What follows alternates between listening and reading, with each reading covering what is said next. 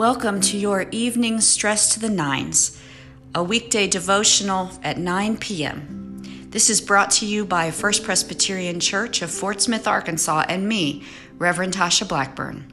Welcome.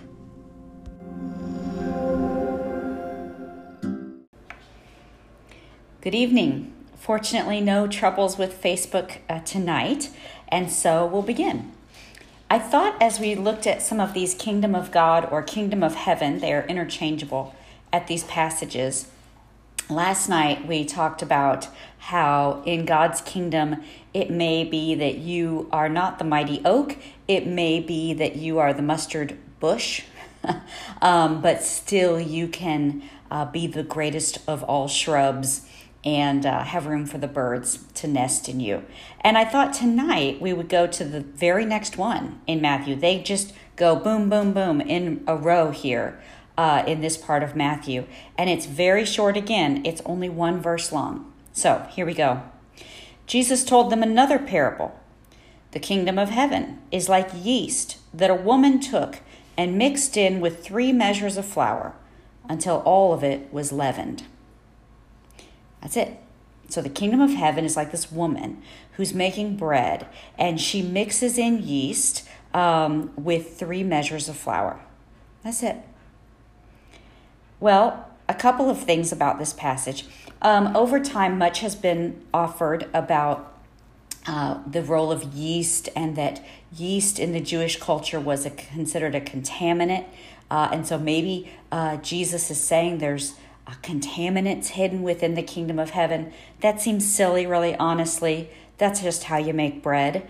Others have made much of it being a woman, and that maybe the kingdom of heaven, it's shocking what Jesus is saying because the kingdom of heaven is woman's work.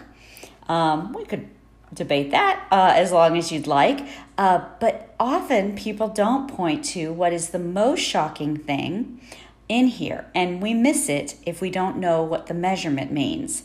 It says that she hid, well, I'll tell you that in a minute. It says she put yeast in with 3 measures of flour. 3 measures of flour. Well, I'm like, okay, 3 measures of flour. Is that like cups? Yeah, but it's like the equivalent, I had to write it down, of 144 cups of flour. She's working with 144 cups of flour, which, just so you know, that would make about 52 basic loaves, which once cut into slices would make 832 slices, or enough for 416 peanut butter and jelly sandwiches. 416. So what's the message of the parable?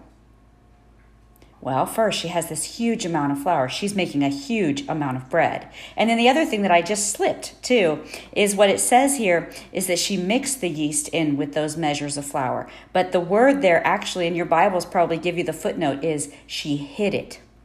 She hid the yeast there, in and amongst 144 cups of flour. So whatever the meaning or multiple meanings of this parable are, at the very least, I think we could conjecture or assume that in God's kingdom, even if the amount seems incredible, God's word, the gospel of Jesus Christ, can be hidden in there, and it will change everything. If we will just tuck it in and tuck it in and tuck it in, it will leaven the entire loaf. 144 cups of loaves. And then the other thing I think we can take from this is that the kingdom of heaven is like a woman who cares about cooking for more than her family. This is not what someone bakes just on Monday for the family to eat. This is a woman who cares about feeding the whole village. This is a woman who cares about if the world is fed. So, the kingdom of God, it's like all these cups of flour that will eventually be bread. And there's more than enough, and the gospel is hidden within. Let's pray. Lord, we are grateful for your work in our lives, and we know much of that work is hidden.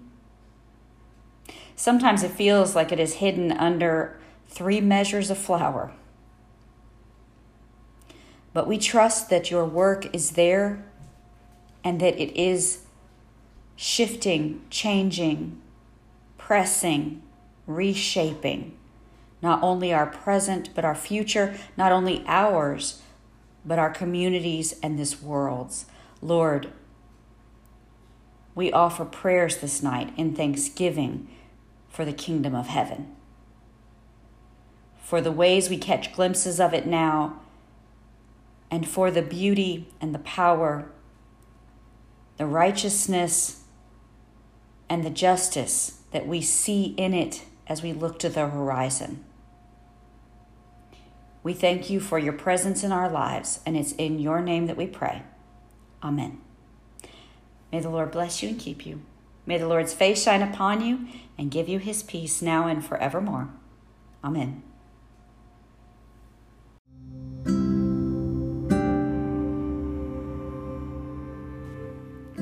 I hope you enjoyed this evening's devotional. These devotionals are also offered at 9 a.m., led by the Reverend Philip Blackburn. Until we meet again, if you are stressed, I hope you will head to the 9s.